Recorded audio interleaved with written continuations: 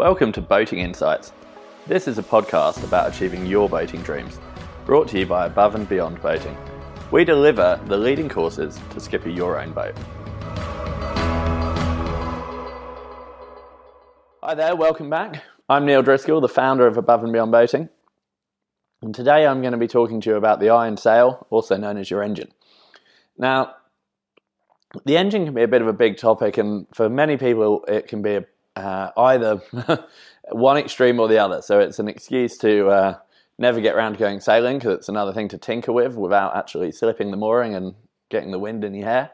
On the other side, it's an area which can kind of be quite overwhelming and make you feel not too confident about undertaking any scheduled maintenance on your boat.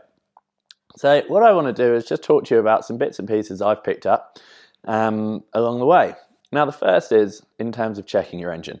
There's all sorts of models out there. We use Wobble, water, oil, belts, bilges, lines, electrics. Say again, water, oil, belts, bilges, lines, electrics, to just give us a process to remember when we're checking an engine.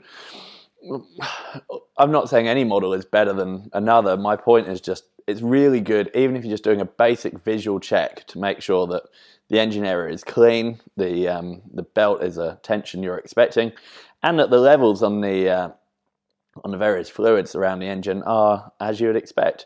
If your engine is dirty, then that just needs sorting out, because if the area is dirty on the engine and around, then you can't see if there's an issue. So that's something for you to think about, please. Now, the next one is to plan for what if. Dum dum dum. The engine cuts out. So engines do cut out for various reasons. Some of them are poor maintenance. Occasionally it's bad luck, and then other times it might just be old age. But either way, having a plan all the time, if you're planning to use an engine throughout your voyage, for what you'll do if it either doesn't start or cuts out, is good seamanship. And that might be an awareness of which sail you would get out and making sure it's ready to use, how you would then get to the next place, and more. I remember a few years ago we had an engine issue while I was actually being assessed by someone to see if I would get hired, and the gearbox went, and we were fine. There was wind, but the guy doing the assessment actually disappeared down below. I wouldn't see him again for nearly an hour.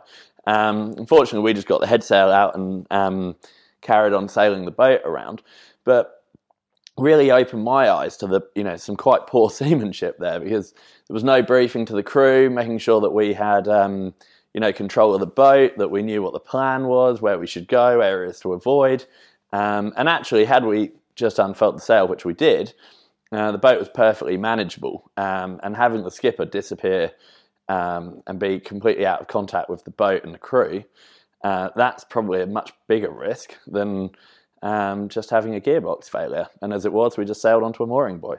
So just being clear all the time, like if I did have my engine cut out, then what would I do about this? And when you do your bigger voyages, that can have quite a big impact on your decision making. And I've a few times had engines cut out on places where, because of the hull design, the wind strength and the harbour layout, it wasn't going to be practical or safe to sail into the harbour I was about to arrive to, so we had to change the plan, and that's just all part of your passage planning and your bolt holes. Now, I would encourage you to undertake scheduled maintenance, be it with hours or time for your vessel, and your kind of manufacturer guidelines should give you some good info on that. And we've got some good stuff in the online skipper course. But think outside the box. So not just things like your oils, but say one thing I like to do is actually get the fuel tanks cleaned out every 5 years and think about the additives that you might put in with the diesel to avoid the bug blocking your pickup line. So, that's one of many things that you might think about, but just an idea before a big voyage, when we get people ready to go to the Whitsundays and the boat's more than 5 years, we just always get the fuel tank cleaned as a precaution. Now, in terms of your spares and tools, you can get quite caught up in that one. So, first of all, if you're not personally going to know how to use something, does it really need to be on board? The answer may or may not be yes, but What's great is wherever possible, even if you bring people onto the boat, if they are using your spares and replenishing that inventory and your tools, then it means that you know that what you've got is fit for purpose and hopefully how it works.